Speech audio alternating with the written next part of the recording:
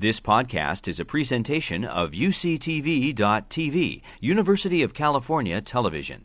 Like what you learn? Help others discover UCTV podcasts by leaving a comment or rating in iTunes. Well, welcome to, this is our, just so you know, it's our 50th Script to Screen event and episode. We started long ago in 2011 with Legally Blonde, was our first one. And over the course of the 8 years we've done it, we've had 27 students direct and co-produce it and go on to better things. And we've had over 100 camera interns like this who have operated our cameras. So this whole series is a testament to them, and we want to thank them, Carsey-Wolf Center, for all their great work over the last 8 years.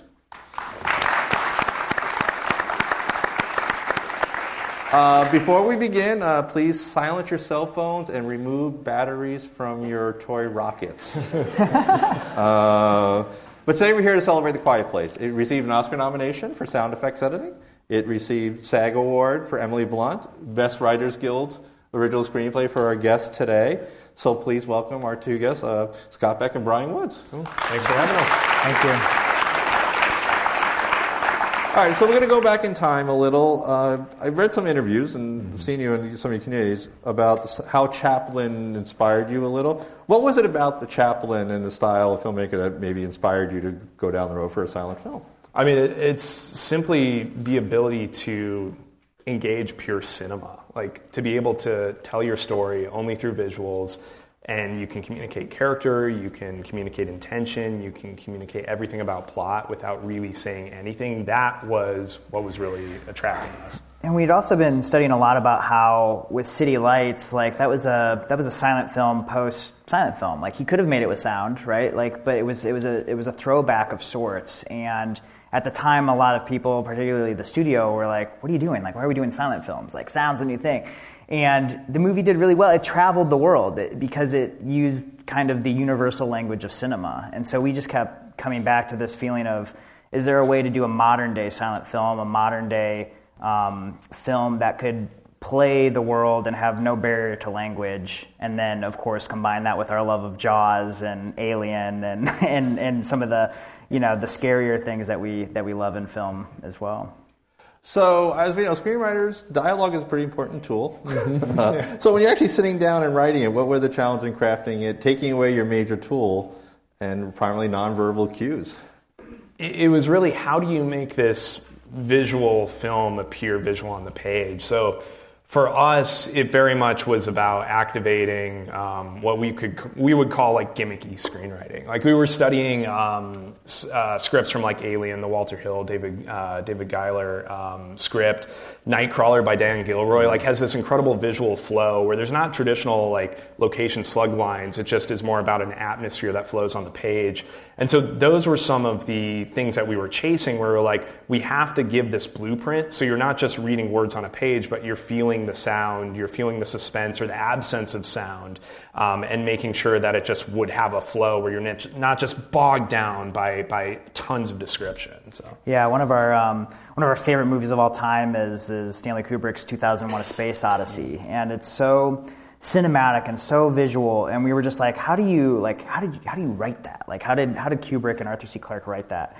And for the epic space dock sequence, where the ship docks to the space station, apparently the script just had like 5 pages of white and then a single sentence that said the ship docks. And we were like, that's how you write A Quiet Place. Like that's like you take big swings like that on the page just to communicate to inevitably the producers, studio, actors that this is going to be unlike anything you've seen before. Yeah, we talked a little about Jaws, The Thing, Alien, Creature of Black Lagoon, a lot of the old classics. They generally hid the monster as long as possible, and the audience had to fill in the visual gaps. When you're writing this, how do you decide how much visual do you show and how much you can know that the audience will take care of it for you? We love holding it off as much as possible. Like that's just a philosophy. We haven't just activated in this, but like some of the other scripts that we've written or other films that we've directed, where you want to make sure that the audience's imagination is dredging up something more terrifying than what you could ever show on screen. So very much in the writing of this, we were suggesting like the movement of the creature behind certain objects, and certainly like John bringing it to life, he was trying to be very cognizant of, at least for like the first half, you don't want to really show much of it at all. So that was always in the back of our minds, making sure that it wasn't until like closer to the end that you would even see anything. And it was a bit of a balance too, because like unlike Jaws, where like we all know what a shark looks like, like this, there was a bit of storytelling that was required. We had to be able to see the monster a little bit to understand what it is. Like we had to be able to see like the plates open up and see the ear to know that, like, to connect that, like, okay, it hears things and that's why it's, so it was a bit of a dance. But you know, anytime, as Scott said, we can use the audience's imagination against them is the best. Yeah, see, well, you know, we didn't get a lot of the monster's backstory. No, how much do you know, and what was the decision to decide what the audience should know or not know? I mean, we're not huge fans of like tons of exposition or like just boring the audience to tears about like this guy came from Pluto and he's been traveling like 7 years to make his way here on a meteorite. So we very much we thought about the basics of what it was like biologically, why it would come here, but like those aren't conversations that really, to be frank, like interest Bryan and I. So we try to get the basics down and then just forget about it. And very much for us, we felt like we're dropping the audience in with this family, almost like a Twilight Zone episode, where the audience has to figure out what's going on by virtue of just following who these characters are. And we felt like that would be an interesting way to parcel out information in the barest of forms if you see it through, you know, like in the film, newspaper headlines. And you're just getting the basic of what you need to know to appreciate the experience of the journey. And if you think about it, the characters don't care. The backstory, they were just trying, like, how do I fight it? Exactly. Or survive it. It was... Now, one of the things I know, the movie's running time is 90 minutes. This movie is constantly tense because at no point, the family's always in jeopardy. How did you go about trying to, because usually in a horror film, they might have a comedy bit. What were your tension breakers? What were the thoughts about how are you going to give the audience a break knowing that this movie evolves a little more of a constant? Totally, yeah. I mean, we think about that all the time because my favorite movies are the movies that that give you something that you don't expect when you go to see it. So like presumably when you go to see A Quiet Place, you expect to be scared, but we wanted to have those tension relief moments. Like one of the moments I think about is the moment in the basement when they're dancing to music and letting that be like a decompressor to just let everything drop a bit so that you can then ramp up the tension again. So we had a few anchor points like that, and there's some, I don't know, John and Emily did some really beautiful comedic moments too with her and the son and some of her reactions and communications. It shakes it up a bit. Yeah, and I also like... Writing the script is one thing, but then seeing the film is obviously another. And I remember the first time we saw it, we were like, oh, this feels a little more like a chamber piece in like the beginning where like Emily's teaching, you know, her son and doing this homeschool, and you're just kind of existing with these characters. So you have the opening scene where you have the tension, which sets up every single stake that you need to know in the world, but then that lets you kind of just coast on by for like the next, you know, for 20 minutes, 30 minutes, I think it is, where you're just getting to know the characters. And that, for us, was the most important thing about this film, is make sure it's not just scary, but it really is rooted in character. Yeah, it does seem like, you know, because we do get a sense like they found a way to survive. Like they're actually not in danger in their whole new system, even though you throw the Monopoly board. And, So, but what was the... All right, so you have this nice, actually, grocery store moment. A simple family going to the grocery store. What was the decision to make that as kind of your entry into the world? That's one of those things, all credit to John, because what happened was we needed to set the stakes right off the bat. And in, like, comparing it to the original draft of the script, you actually start off almost with that Monopoly scene, where all of a sudden, like, the inception point is the family there at home. And what John kind of got attracted to with the grocery store thing is setting up the idea that this is how they survive. They go into town, this is how they kind of get their goods, and then you set up, like, the whole rocket thing. And that becomes really the inciting incident for it. So. Did the studio have any reservations about killing a 4-year-old Not kid? at all. Paramount was great. Like, they really wanted to kill that kid on page 10.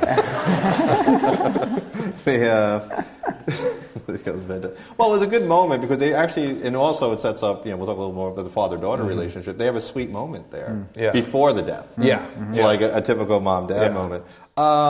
John Krasinski and the cinematographer Charlotte Christensen, amazing work, obviously created a very enticing visual style. What was special that you thought of their visual style that from what you wrote? For us, I think it kept that idea of making it very grounded, where you didn't want it to feel too glossy. Like, there's certain trends in horror films that you see over the years. Like, there's a trend that things are very desaturated or very like bluish, and this just felt like, to us, a slice of Iowa. Like David Lynch's Straight Story, which is one of his films that was shot in our home state of Iowa, kind of feels like that. It's just it's a movie that takes place on a farm, and you don't have to like make it feel too glossy. It feels like kind of just realistic. And it's a unique experience being able to watch the movie that you had in your head for so long, because things look different but better. You know, like the scene that sticks out in my mind is the bathtub scene. The way Charlotte like lit that with the kind of dark blues, but then like the red lights like spilling in, and it just it was a real treat to see the amazing work that they did bringing it to life. Now, did you always decide that the death of the child was going to haunt and traumatize them? Was that always the decision? We need that moment. Yeah, that was one of those things early, like in writing the script. Like we came up first with the idea, the core high concept idea of, if you make a sound, these creatures are going to kill you. And for us, we were like, that's not enough. Like, this has to be about characters. And so we started challenging ourselves to figure out what's the most dynamic version of that. We started thinking about, okay, it's a family on a farm. We had pillaged an idea from our real life in an earlier script about having one of these characters, the daughter, being deaf, and that being one of those things that services what that character kind of comes to a realization by the end of the story as being hopefully a moving thing. And by that point, it was just really drilling down of how these characters can kind of all art. Yeah, it wasn't until really when we figured out, because we were like, yeah, maybe that's interesting, and it's kind of gimmicky, we're not really sure. It wasn't until we were like, okay, they lost somebody in their family, and because of that tragedy they suffered, the family's not talking to each other. And even if you took out all the monsters, you took out the aliens, you took out the whole premise of the movie, this family still wouldn't be talking. We're like, okay, now it's working as a metaphor. Now it feels special. And once we got those kind of layers in line, we proceeded to write the script. Because until then, we were pretty insecure about it. And every time, for whatever reason, like every time we pitched the idea to producers and studio executives, and I don't mean like formally pitch, but I just mean like, oh, we're thinking about this idea about a family on a farm, there's monsters. They would just, their eyes would glaze over so quickly. They'd just be like, guys, like, this is a stupid idea for a movie. Because it's like, you can imagine the bad version of it. You know, the bad version of the premise could be a really, really cheesy movie. So it's almost like, how long did it take you, would you say, from start, the first time you conceived it to... About 10 years, I think. Like, because we, like the Chaplin movies and Buster Keaton and Jacques Tati, we were watching those, when we were in college, and then we just kept our own documents of what this movie could be, and then by the time we actually got down to writing the script, which at first was just a 15-page version of the script, just to see what that format would look like. It was probably like 5 months from starting that to writing the end on the final page. So we're going to talk a little character, the daughter. Obviously, she blames herself for the death, like most of the family does. She does want to prove herself to her father that she can be independent, kind of like the child taking over a parental role.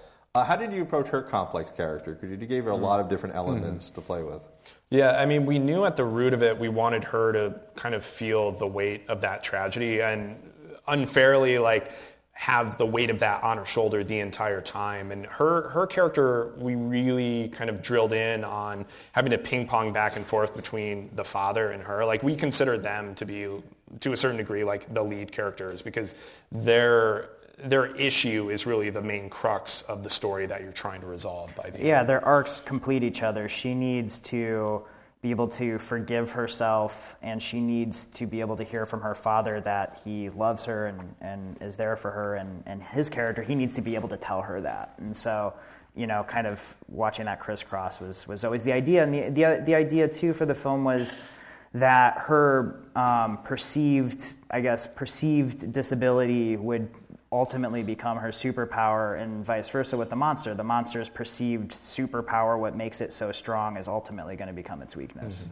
What did you? Let's talk about the actress. What really impressed you or surprised you? Oh wow! Well, everything. First and foremost, like talking about the character of the daughter, like Millicent Simmons. is such a special person. She's like incredibly, I mean, just as a human being, she's incredibly amazing. But as an actress, we had been fans of her work for a while. Yeah. Wonderstruck that she did with Todd Haynes was amazing, and in many ways, like we kind of considered her the fourth writer of A Quiet Place, because she's deaf in real life, and her experience living that life really informed the character and elevated it in a way that basically none of us could have done on the page. Yeah, it's one of those lessons that I feel like we were fortunate enough to learn, like when we were younger, is like you let the script be the script, but then you have to let go, and you have to let so many different people inform what it is, what the film is, what the character is, what the story really is. And Millie being able to bring her own life experience to that role is something we could never put that on the page. And so all of the intricacies of her experience doing sign language, that just changed the film entirely for us. And as far as like John and Emily, like that, getting that phone call that those two were excited and wanted to take this on, not only as filmmakers and actors, but like as a family, was incomprehensible to us. It was like the strangest phone call ever. Our agent called us and said, "Guys, John read the script. He loves it. He's all in. He handed it to Emily, and Emily loved it." And we were like, we didn't know that they were married at the time, so we were like very confused by the logistics. We were like, were they just like hanging out at a park and like he handed like physically handed the script? Like we don't understand. And like, guys, like get your head out of here. Like, no, they're married, they're a couple, they want to do this as a family. We're just like, wow, that's so crazy. And seeing the final film, there is a layer, like, there's fear of like, is that just a gimmick that they're doing this movie together? But for us, I actually ended up feeling like there was a kind of an authenticity that they brought, because they're so comfortable with each other and they know each other and they trust each other, and it created something kind of special. Because we thought if we were going to cast someone from The Office, we would go with Dwight, who'd be more ready for the apocalypse. Dwight and Angela. Dwight and Angela. But you guys, it was a good choice. So we'll talk a little more, because the kid I love, because most kids are terrified of the monsters under the bed, but this one has real monsters everywhere. How do you approach his character? Because he was somebody who wanted to be a kid.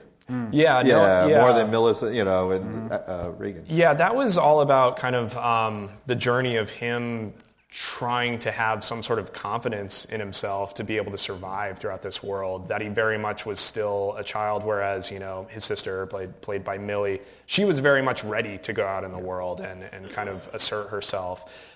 So for us, it all was about him building up the courage. And like for us in the script, it activates in like small ways where he has to go out and he has to light the fireworks, and so that becomes a whole journey for him. And then by the end, he's cradling the baby, he's trying to take some sort of responsibility for that. So it's all like trying to find the small arcs within the entire like family continuum, really. Well, it's interesting because the rocket is traumatic, and when he has to ask, you have to launch the rocket to save Mom after what it did to his brother. Yeah, that was a nice little touch. What I was thinking, you mentioned the two main characters. I'm going to suggest a third main character. Sound. Even more than... Absolutely. We interviewed the sound effects engineer, Eric, at Comic-Con, and he said this was his favorite movie to work on because he never gets to use sound specifically as a character or to actually drive the story. What were the challenges of writing a character like sound or silence as a part of, to push... Yeah, for us, it's not a challenge. Like, that's the fun. Like, for every movie that we do, sound becomes such a huge part of it, because people always are like, it's 50% of storytelling. No, it's like 90% of storytelling. Like, and the biggest difference for us, like between like a student work or like I guess what you would consider like an amateur production versus a professional production, often is sound. It's as simple as sound. Sound is so crucial, and like our heroes are like the wizards who work up at Skywalker Ranch. Like that's like. We worship the work that they do. So, and like writing A Quiet Place for us, it was kind of like having a beat sheet in and of itself as we were writing the script, because we knew in the final format you can't just hit people with sound after sound after sound after sound, and you couldn't just let the whole film be silent either. So in writing it, it was figuring out, okay, what are these set pieces? How is sound activated in those? how do you communicate that on the page? Which for us, we went back to what I was calling like the gimmicky screenwriting school of thought, where we would have like big sounds literally be in bigger font, be bold, or as things got quieter and quieter, you'd shrink the font size. So you were getting the feeling of it through the read.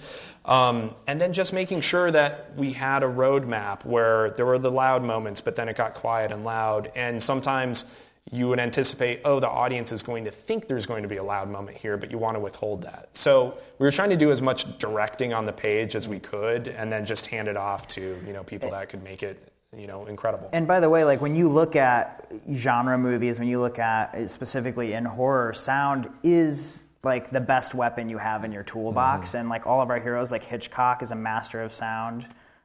Even like a more contemporary filmmaker like M. Night Shyamalan uses sound beautifully in his films to scare the audience and to move them. So sound is everything, and those guys crushed it on this. Yeah, movie. And I thought it was interesting because he said this. He said in the interview, it was the waterfall was so much louder because we had so much silence, but it was actually a normal waterfall. Was always a waterfall part of the scene, or did you always need that kind of? That was that was a contribution John made. The original sequence with Noah and the father going out and venturing out and exploring the son's fears was slightly more suspenseful. And I won't spoil it because you never know if that'll wind up in a future installment. But John had the idea of like doing this waterfall where they could kind of like finally express like this kind of pent up emotion, which is really beautiful. Our instinct initially was. And the earliest drafts, and then of course this evolved as we got into more drafts, but the very first concept of the movie was we won't hear a line of dialogue until the very final moment where the father finally says, "I love you," and screams. Like that was kind of the initial idea. But there's something nice about being able to sprinkle that in because you're craving it.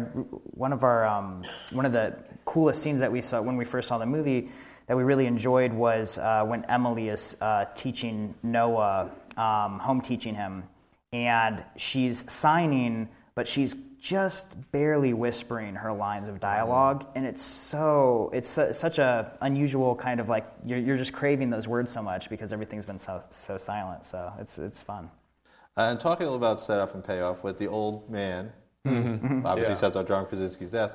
What was the how did you view that character? Was there any backstory to him, or did you just stumble upon that idea? Yeah, it's really just, again, painting the world without having to go too much in depth of all these different characters. And there's the suggestion of it when John's character is up on the silo and you see all these fires being lit, that there are other people surviving there. But it's not, the case where you can just walk over to your neighbor and borrow a cup of sugar without dying. So, so the idea that there were other people in this world, but 400 some days in, not everybody's willing to keep going, and they don't see the purpose of living. And for us, coming back to like the building out the characters, we were like, that's this family's superpower, is that they actually have had a tragedy, but that tragedy actually gave them the willpower to forge ahead by virtue of having the baby born into this world and accepting that as something that they will forge ahead with, given all of the potential issues that come with that. So. Yeah, it's interesting. It is a nice little dynamic showing that this person could quit and they will never quit, that family.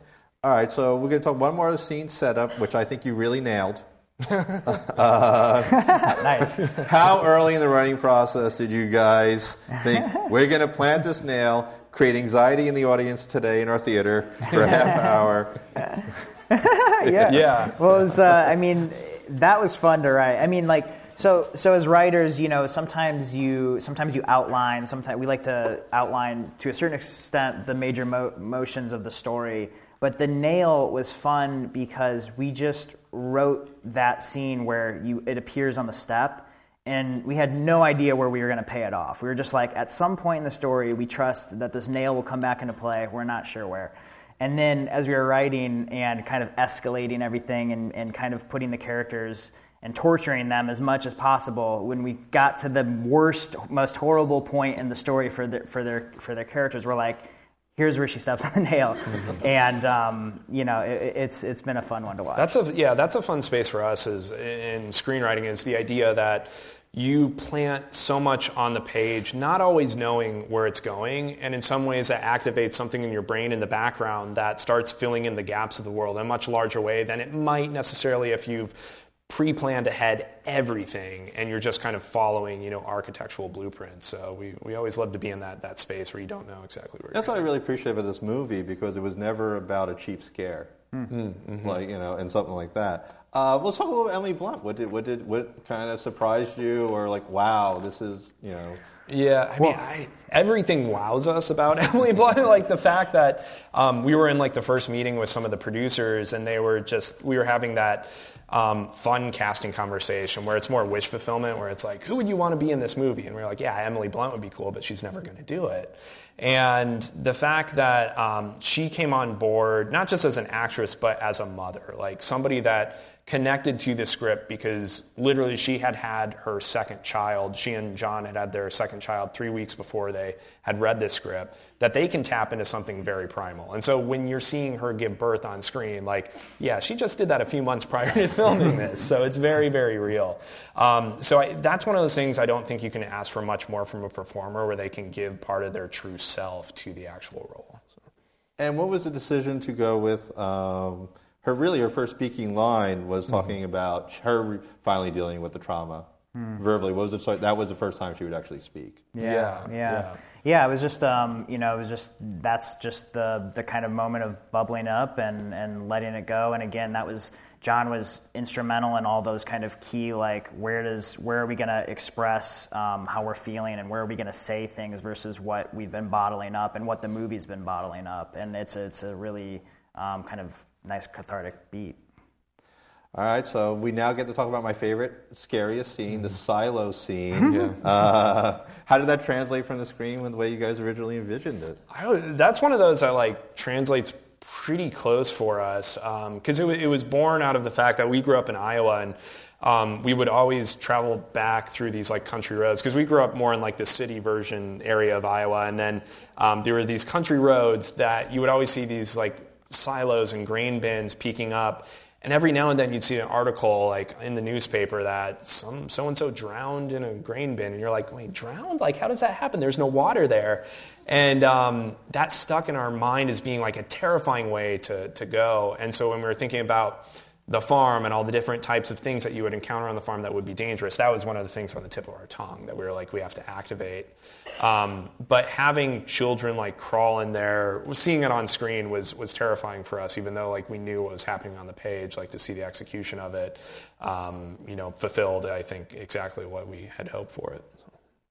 Now, obviously, a lot of this movie is about parents, realistically, not the fear of parents being able to protect their children, especially in today's mind. How much did that factor into when you were writing this, the concept of the fear of what if we could not save our children even in a regular world like today?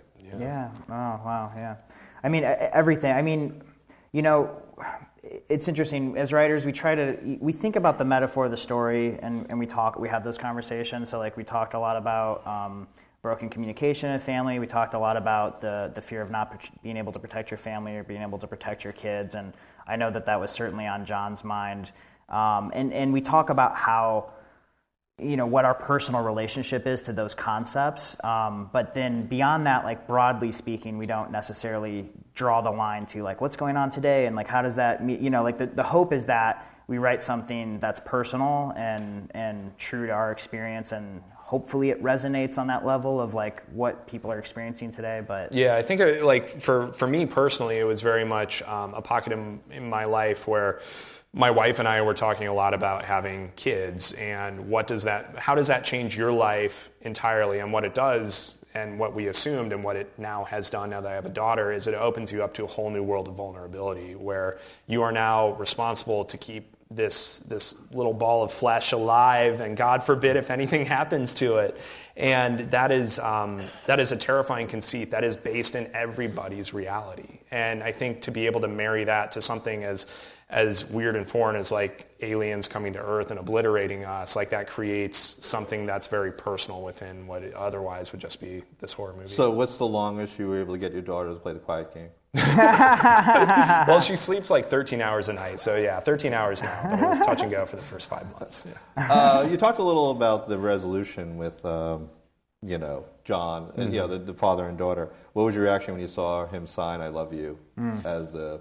Yeah. Amazing, and what was so special is that, and Scott, maybe you recall this a little better than I do, but Millie had kind of a revision on that. Yeah, they were at, before they shot the film, John and Emily and Millie and Noah all had this backyard barbecue where they were filming the movie, and Millie and Noah's parents came, and Millie was saying something to her mom, saying, "I love you, I will always love you," and John was witnessing that from across the lawn. He's like, we have to incorporate that into the movie, because originally it was spoken dialogue, and then it was just the sign for "I love you," but the "I will always love you" became much more of kind of that final cathartic beat.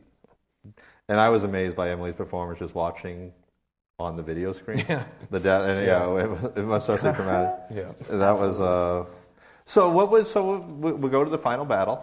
I just love the fact that the daughter actually became the secret weapon, total strength.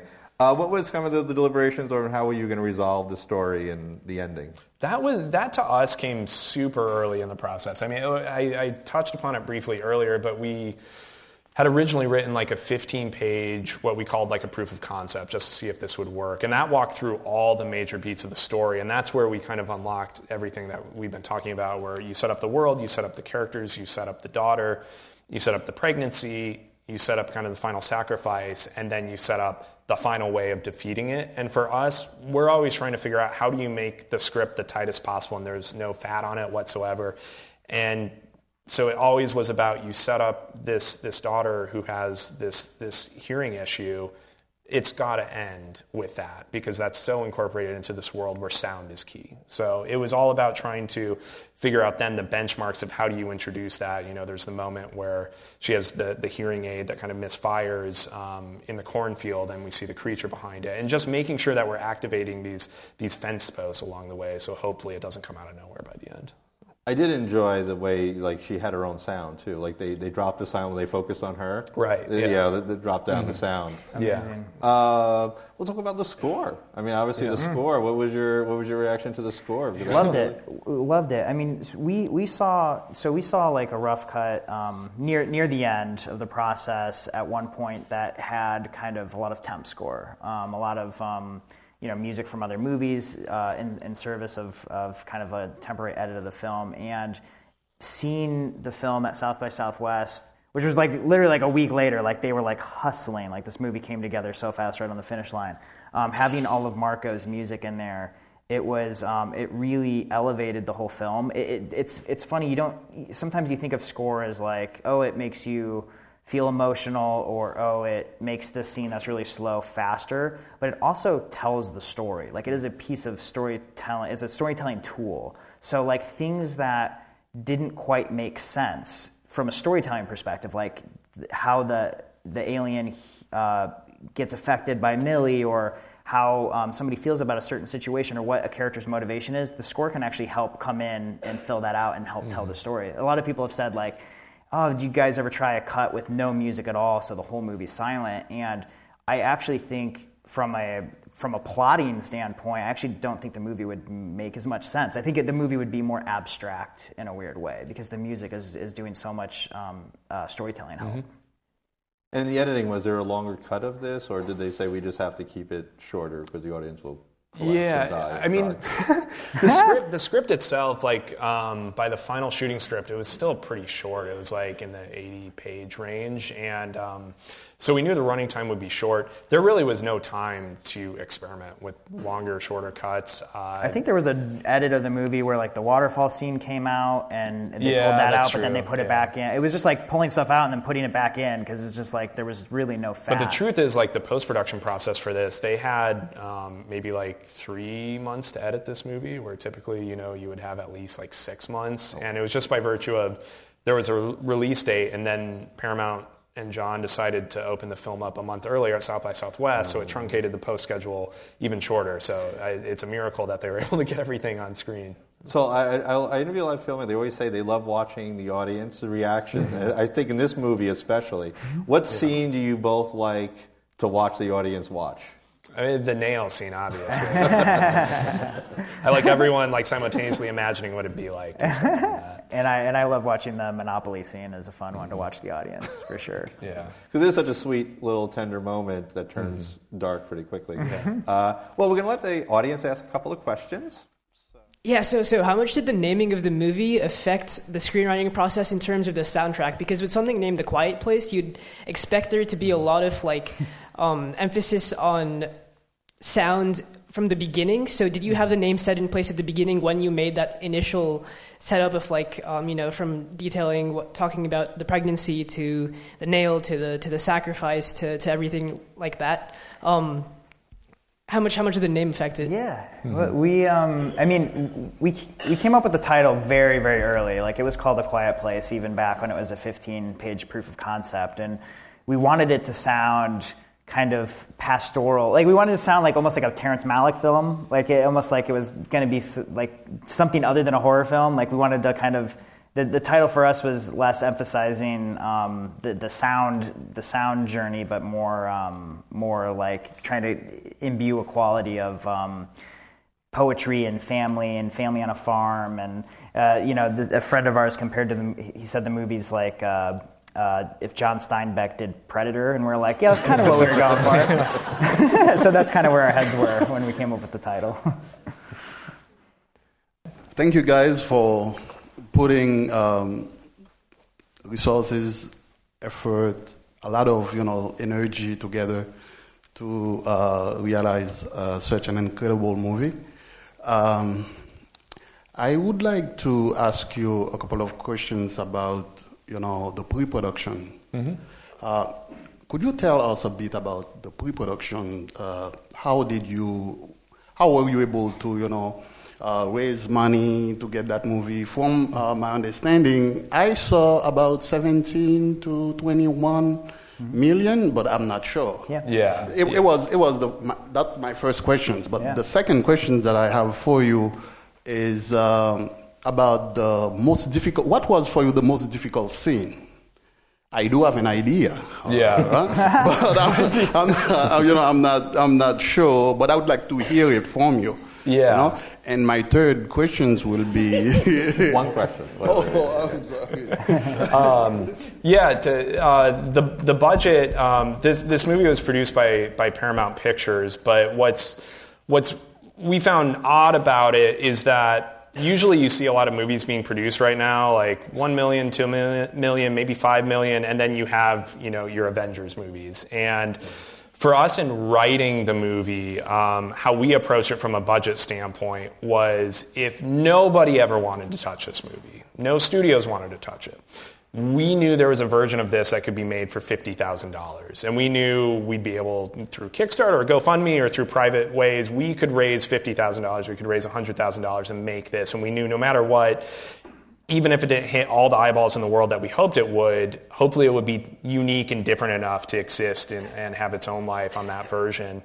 It just so happened that through our producers at Platinum Dunes that the script landed at Paramount and they greenlit it with John and Emily, and it happened to be 17 to $22 million, I think was the final number. But all I'm getting at is that the key is, I think for also a lot of writers, anyone writing in the audience, should be like focus on something that could scale. And the difference is what actor do you get in it? But as long as there's a provocative idea behind it, I think you can make something cheap. That's cool. And it was scalable even when it was at Paramount. Like even when it was a studio movie, it was never like, now we need John Krasinski and Emily Blunt to be in this movie. It was like the studio was willing to cast, like whatever you would call it, like lesser names, smaller actors, because the concept was big and they felt like, we just got lucky with those guys. Yeah. And that inflated the budget a little bit, but they still made it for a pretty responsible number. And to follow up the second question, what was most hardest? Yeah, I think from like a writing perspective, like the most difficult thing was trying to figure out how do you activate all the character work throughout the story. Like we knew that there was a core issue that would affect this and permeate this family that would tear them apart, but it was one of those things that you have no dialogue to really say anything whatsoever. So how do you activate that in a way on the page that actually becomes visual when the actors are acting in it? So your movie strikes me as very similar to Dunkirk in that there's very little dialogue, and it's about, as you said, the language of cinema. And if I remember correctly, both your scripts are about 80-something pages also. There's like no fat. So I guess my question is, what was the most surprising thing that was born from the script that you didn't expect because of that I guess, emptiness that you provided, the freedom? Yeah. Wow, that's a great question. I have a thought. Do you have a... Yeah, go for it. I mean, I don't know. I don't know if this is actually answering your question, but you did definitely remind me of when we saw Dunkirk for the first time. We were like, oh, damn, like, they did it first. Because like one of the initial inspirations was seeing There Will Be Blood in PTA, like the first, like, you know, whatever it is, 12 minutes of, like, you know, just pure cinema, and wanting to do that for a whole movie. And certainly Dunkirk was a great example of that. One of the more surprising things for me is I think because the rules are so clear that if you make a sound, you die, or if you make a sound, you're in trouble. We felt surprised and lucky that we were able to marinate with the characters for so long in the first 30 to 40 minutes, because there's a latent suspense that makes it entertaining, and so you're able to really spend time with them. Again, I don't know if I'm answering your question, but that's what occurred to me. Yeah, and I think I'm just after going through the process, I just have an appetite personally, not just to write more things that don't rely so much on dialogue, but to see more things that don't rely on dialogue. Because cinema it's a visual medium, and it combines so many amazing things, whether it's music or production design, to tell a story that doesn't always need dialogue. At the same time, I love Aaron Sorkin, so I don't mind. And by the way, projects. we made this movie with Michael Bay. Like, he was one of our producers, which we thought was hilarious. Like, our agents were like, all right, we want to take the script to Platinum Dunes, and we're like, you guys want to make the quietest movie of all time with the loudest filmmaker of all time? That is so bizarre. But he was pretty cool to work with, and totally supported the film. So. All right, well, we always end our show with the last question, and put you on the spot, because I know you mentioned a lot of things.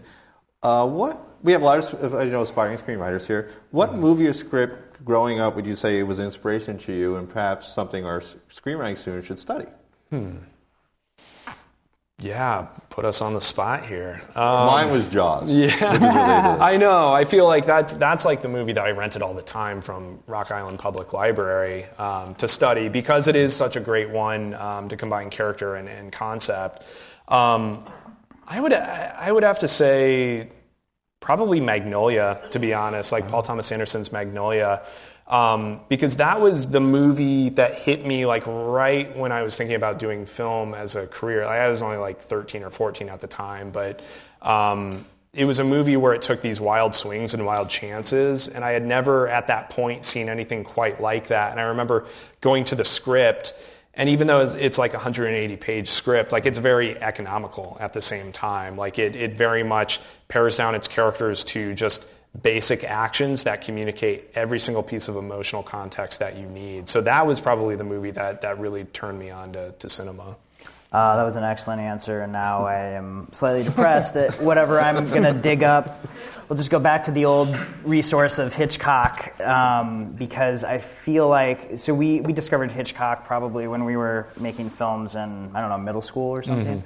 And if I had to pick one film, it might be Vertigo. It might be Dial M for Murder. Now I've already picked two films.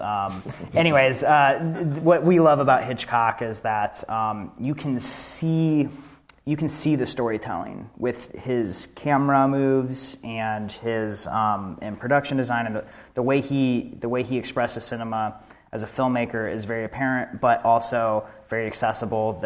Conceptually, most of his movies are extremely entertaining. They're popcorn movies, but there's a lot of substance there beneath the surface to unpack. And also, as young filmmakers, it's a very kind of relatable feeling watching a Hitchcock film, because the tools they had back then are the tools as young filmmakers we had available to us growing up, and so it's easy to see a correlation between what they were able to achieve versus what we could achieve.